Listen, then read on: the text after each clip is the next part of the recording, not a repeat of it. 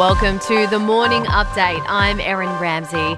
Half of Australia's population is now in lockdown. It's after outbreaks of the Delta strain in Victoria and the New South Wales Hunter region. Victorians plunging into their sixth lockdown since the start of the COVID pandemic after 8 new local cases reported yesterday. Meantime, the Hunter region in New South Wales has also been issued a week-long stay-at-home order due to the new cases there.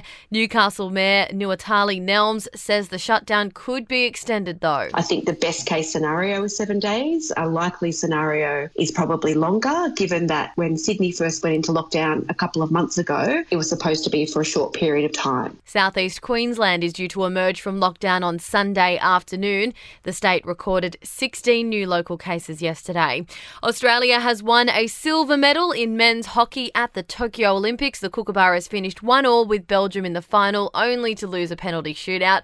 Ash Maloney has won the bronze in the men's decathlon, the first Aussie to finish on the podium in the event. Australia will play for gold in women's beach volleyball this afternoon up against Team USA.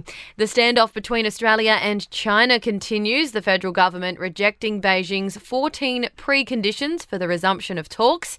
And Federal Treasurer Josh Frydenberg says his staff were left traumatised after climate change activists invaded his office building in Melbourne's east. To sport, Newcastle's moved into 7th spot on the NRL ladder after a 28-20 win over the Broncos in Brisbane.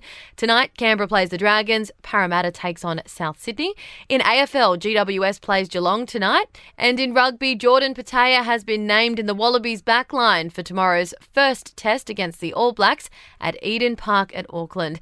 In entertainment news, Britney Spears' lawyer has filed legal documents asking for the hearing date to have her dad removed from the conservatorship brought forward. They're pushing for it to be moved up from late September to this month. It looks like Rita Ora and Taika Waititi are getting pretty serious. The singer reportedly relocating from London to LA to live with the Kiwi director. They started dating back in March.